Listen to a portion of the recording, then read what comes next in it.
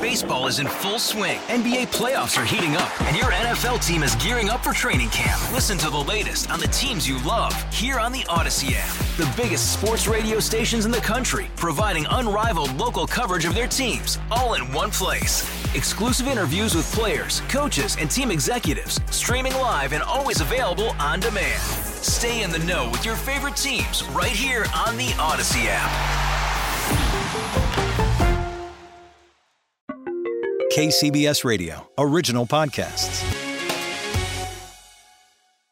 It's August 4th. I'm in Cascade Locks right now. From KCBS Radio. I don't actually know if Cascade Locks is Oregon or Washington. This is Bay Current. Which side it's on? Cascade Locks, Oregon? And I'm Chris Ancarlo. This is part 3 of our series following Pacific Crest Trail hikers through a historic year of snowpack, and that was the Darkness, the trail name that Sue Damgard goes by.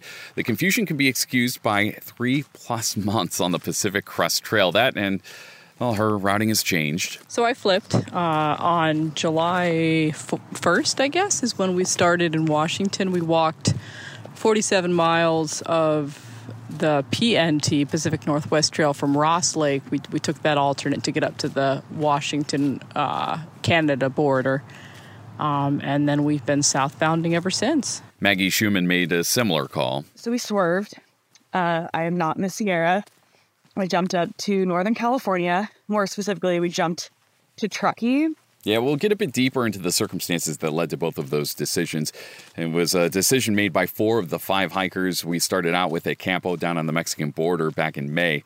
Now, Owen Eigenbrot, he's the managing editor for The Trek. It's a publication dedicated to through hiking. They also publish Backpacker Radio. It's a podcast. And all of this offers a nice vantage point to view the PCT this year. We definitely have a snapshot of a lot of the hikers, out there, what they're experiencing. And so we've seen, it's a pretty mixed bag. It's the same on the CDT, but specifically to the PCT, people, they reach the snow, and either they push through or they flip. You call it flip-flopping or skipping, whatever. I think most hikers who do that skip north with the intention of coming back and hiking through the Sierra later in the season. So yeah, a lot of people skip north to kind of where the snow kind of stopped. Ashland was a popular spot this year. These hikers hit different walls for different reasons at different times. Maggie says her group was having the best of times on their way up into the High Sierra from Kennedy Meadows. And then we got to Lone Pine, and I call this what happened, the Lone Pine panic. It's really remarkable, right? How in each of these cases, there's just that moment, that singular moment. It's like a little rush of wind that adds just enough pressure to trigger an avalanche. Basically, everyone is getting up at 2, 3 in the morning, and the hiking window is becoming shorter and shorter as we kind of went through that warming period and that heat waves kind of came through California. Yeah, the adventure ceased to be fun. I kind of start to panic. I'm like, oh my gosh, getting up at 2 o'clock in the morning. We're only hiking 8 to 10 miles a day. Is this how I want to experience the Sierra? Was the biggest question I kept asking myself over and over and over again. And at first I was like, yeah, I'm going to do this. I'm going to experience the Sierra in the most wild year that has ever been recorded or whatever. And at the end of the day, in the 11th hour, at 4 o'clock in the morning, as I'm supposed to get up and go over Cottonwood Pass, I decide, nope, this isn't what I want to do. For the Darkness, it was a safety concern. So I was with this group that most of the folks were in microspikes. I had crampons and I have training, but my group was not prepared to deal with ice, like steep ice, bad run out. Basically, the conditions over Forester Pass, the couple of days that we were planning to go through, you needed to be able to place pickets to protect the route, and we were not there. Our group did not have that equipment or the training.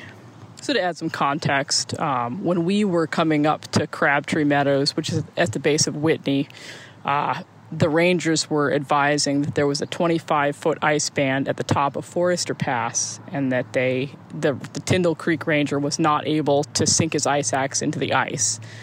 And so they were not advising that anybody continue over Forester Pass that did not have full crampons and mountaineering training, basically. And I guess you could say the snow and ice has fractured that typical spirit of camaraderie that you see on the trail.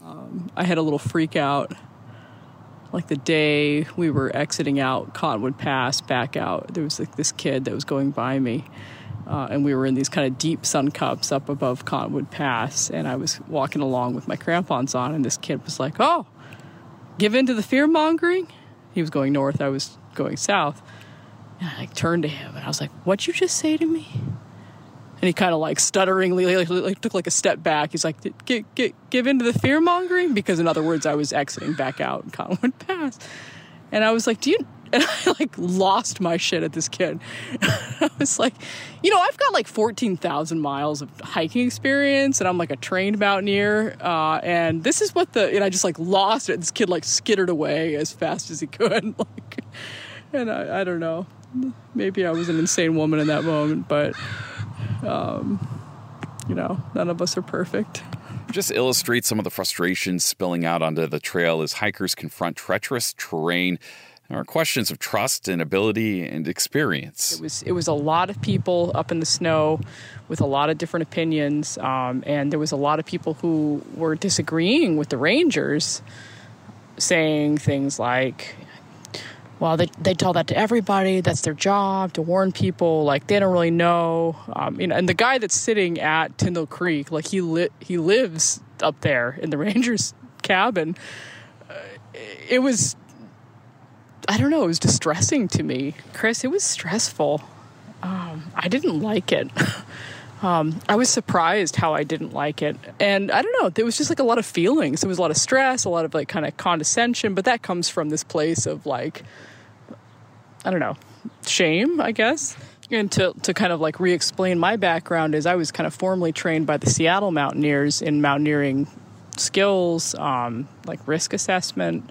I did a lot of trips with the club, which is a pretty well-known club up in Seattle in the Cascade Mountains. I was with them for about 5 years. And so how I think about these kind of decisions, this kind of travel is pretty formal. And obviously a lot of the folks that are on the PCT don't have a big background in mountaineering. And so you're kind of just going for it. And there's folks like Andrew Skirka that were telling people that they would probably be fine in microspikes. So a lot of people showed up to Forester and Whitney in microspikes with no mountaineering gear, no mountaineering experience. I'm not saying it's Andrew Skirka's fault or responsibility, but there wasn't a lot of information for people about like a responsible way to move forward from anybody that had any kind of authority on the topic. So I left out of Kennedy Meadows with a large group of about 11 people, and then almost immediately we all kind of split ways. I think day one or day two, I kind of settled in with a group of about 4 people, and we turned around. That's what the Rangers were telling us to do. Like I said, I could have gone on.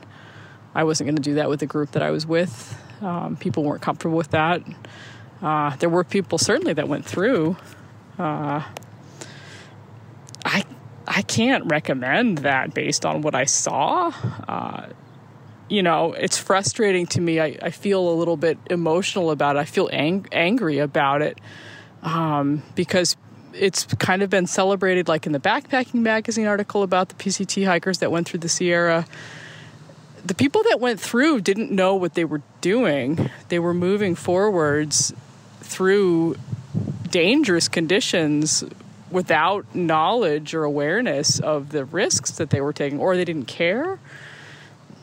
Either of those is not great. That's not how I recreate in the mountains. Certainly not like steep, snowy, slidey mountains. I didn't like it. Yeah, it's been intense, but so far, I think pretty safe. Yeah, there's been some rescues out there, but none of I know a few years ago, 2017, it was quite tragic in the Sierra. the last big snow year when we lost a few hikers in some treacherous water crossings. And I haven't heard of that this year. Maybe one of the reasons it's been safer is because of the willingness of people like Maggie and the darkness to trust their instincts in training. I think awareness has increased a lot since 2017. The PCT has really kind of exploded in popularity since maybe 2015. You call like the first kind of like large growth year. I'm sure crotchety old people would say it started earlier than that, but I think people learn from that. The organizations talking about general wisdom about how to hike the trail safely and when to enter the Sierra. I think we all sort of learned from that, not just the hikers. For instance, the podcast Backpacker Radio. There's when the snow was falling, they loaded up on snow safety content or hiking in a high snow year content, interviewing hikers who had been through in 2017, trying to kind of grab some of their wisdom and pass it down. And so I think that's definitely had a large role to play. That has contributed to sort of normalizing the idea of not like just the straight north to south or south to north pretty through hike. I think a lot of hikers are now more willing to kind of flip around, make it their own hike, do it in the safest way possible, avoid fires, avoid snow, that kind of thing. That matches up with what we heard at the very beginning of this journey when Scott Wilkinson with the Pacific Crest Trail Association said the days of through hiking the entire PCT mile by mile, step by step, may be over. Todd Vogel has an interesting perspective. He's with the Inyo County Search and Rescue. I can't say that we really had an increase in callouts on our side of things due to Pacific Crest Trail hikers. I think, and that's credit to them. I think the people, by the time they get to Inyo County, they have figured out, what they need to do. That's either skip this section or people that have the skills to be on snow weeks at a time. But Vogel wears another hat that allows him to have the pulse of the PCT. My wife and I co-own a mountain sports specialty shop here in Bishop, and so we get a lot of PCTers. And this year we probably had 10% of the normal PCT traffic coming through. But I'll tell you, the people that we did see coming through, you can split into two waves. So the first wave, people were pretty savvy. They knew what they were doing. They had crampons and ice axes. They needed them. They knew how to use them. And they'd been traveling on snow for a very long time by the time they stopped by our place. And then the much smaller second wave, these are folks who are having a hard time. They would come in sunburned, and they were making it work, but there was a very high attrition rate. And it's looking like northbound season on this part of the trail is pretty much done, at least until the flippers come back to close their circuits. The last through hiker we got was maybe 3 weeks ago, and not long from now we'll start getting southbounders. There was a guy in here yesterday, I think, or in the store yesterday, who I think was a southbounder, and he's still pretty far north, but he bumped down here to do some logistics and shopping and gear stuff and check on conditions. So here's the thing, right? We've established there's nothing wrong with flipping. In most cases, it's probably the most prudent course, but that doesn't make it any easier of a decision to make. I think it's a little bit of a hit to my ego because I know that the PCT is kind of the gentlest way to go over the Sierra Mountains. I've done 2/3 of the Sierra High Road. I've climbed a bunch of technical peaks in the Sierras. But my crew was with micro spikes, and most of the people didn't know how to use an ice axe. That's insane. You don't go in conditions like that without ice axe training, and with micro spikes, that's like a death wish. I mean, somebody died on University Peak the weekend we were up there. That's like one kind of range over from where we were. The hardest part about flipping was our group that we were hiking with kind of went like 100 different directions. So 3 of us went to Truckee, another 4 flipped all the way up to the Canadian border and are hiking south. 4 continued all the way through to Kearsarge Pass. 2 of them then ended up flipping to Tahoe, and 2 more have continued on north. You know, there's a drive that has pushed me higher and farther in the mountains. I've hiked like 14,000 miles on trails all over the world. I've done, I don't know, a bunch of peaks that are technical. And sometimes drive doesn't come from like a healthy place, quote unquote healthy. I have this kind of underbelly of like, I don't belong here. You know, this kind of feeling of imposter syndrome that expresses itself, especially when the sport gets more extreme. I felt it. I wrestled with it much more directly when I got into technical climbing. And I kind of came face to face with that in the Sierra in this way that I didn't predict and I didn't really want. You know, you're moving through this space and people are having a different assessment than you are. And you ideally would be able to say, whatever, you know, you're comfortable with this. Cool. I'm not comfortable with this. So I'm not going to do it. I'm going to go. And since I am confident in who I am and what I know and the experience that I have and the knowledge that I have built over like a decade, that's great. Fine. Have fun, guys. I hope you're going to be okay. That's the thing about the trail, right? It gives you so much time, right? A lot of time to just sit and think and wonder and make sense of things that may not make sense. And it's there with a promise around each bend. So we flipped to the Canadian border. It's been great. No snow.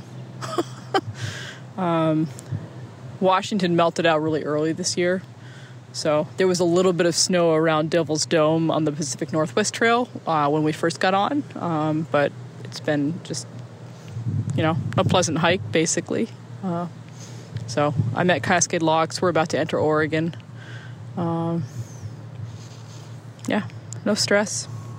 Being in Northern California has been such a breath of fresh air. Being, you know, born and raised in Northern California. These are the mountains I play in. And it's been really great. So our plan is to go all the way up to the Canadian border, hopefully to finish kind of around the first week of September. And then we go back to the Sierra. All right, so I'm on a section of the Pacific Crest Trail in Crater Lake National Park. And man, what a difference it makes.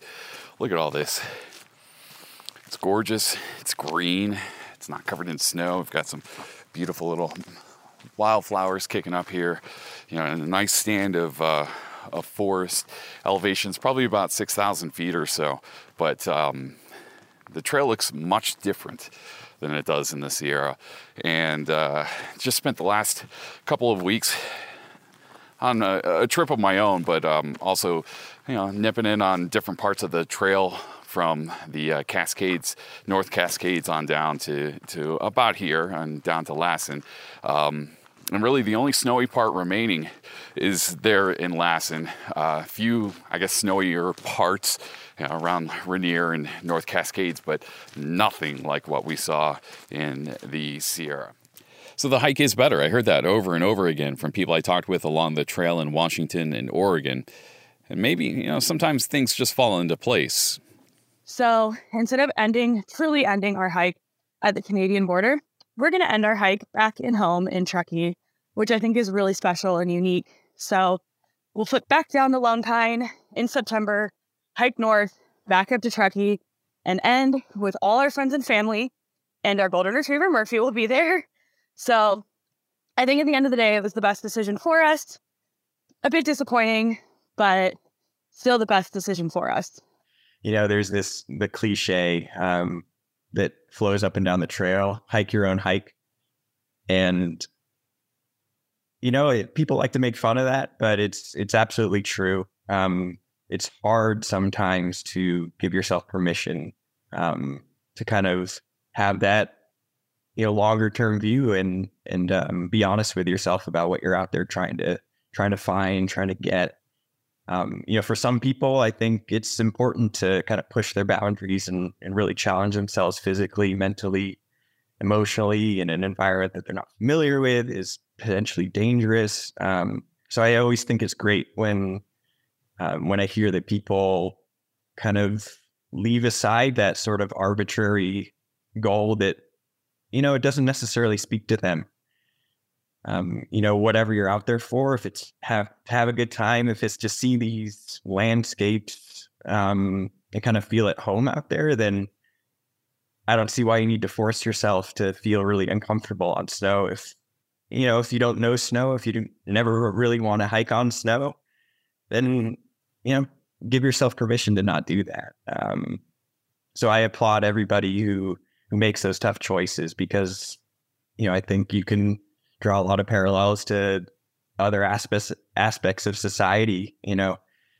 Go to school, go to college, get a job, do this stuff. Like, that's how we're raised. And, I've heard it a couple times said where, like, why are we trying to put our through hikes into boxes when a lot of us are out here to kind of think outside the box or get out of this kind of standard way of living.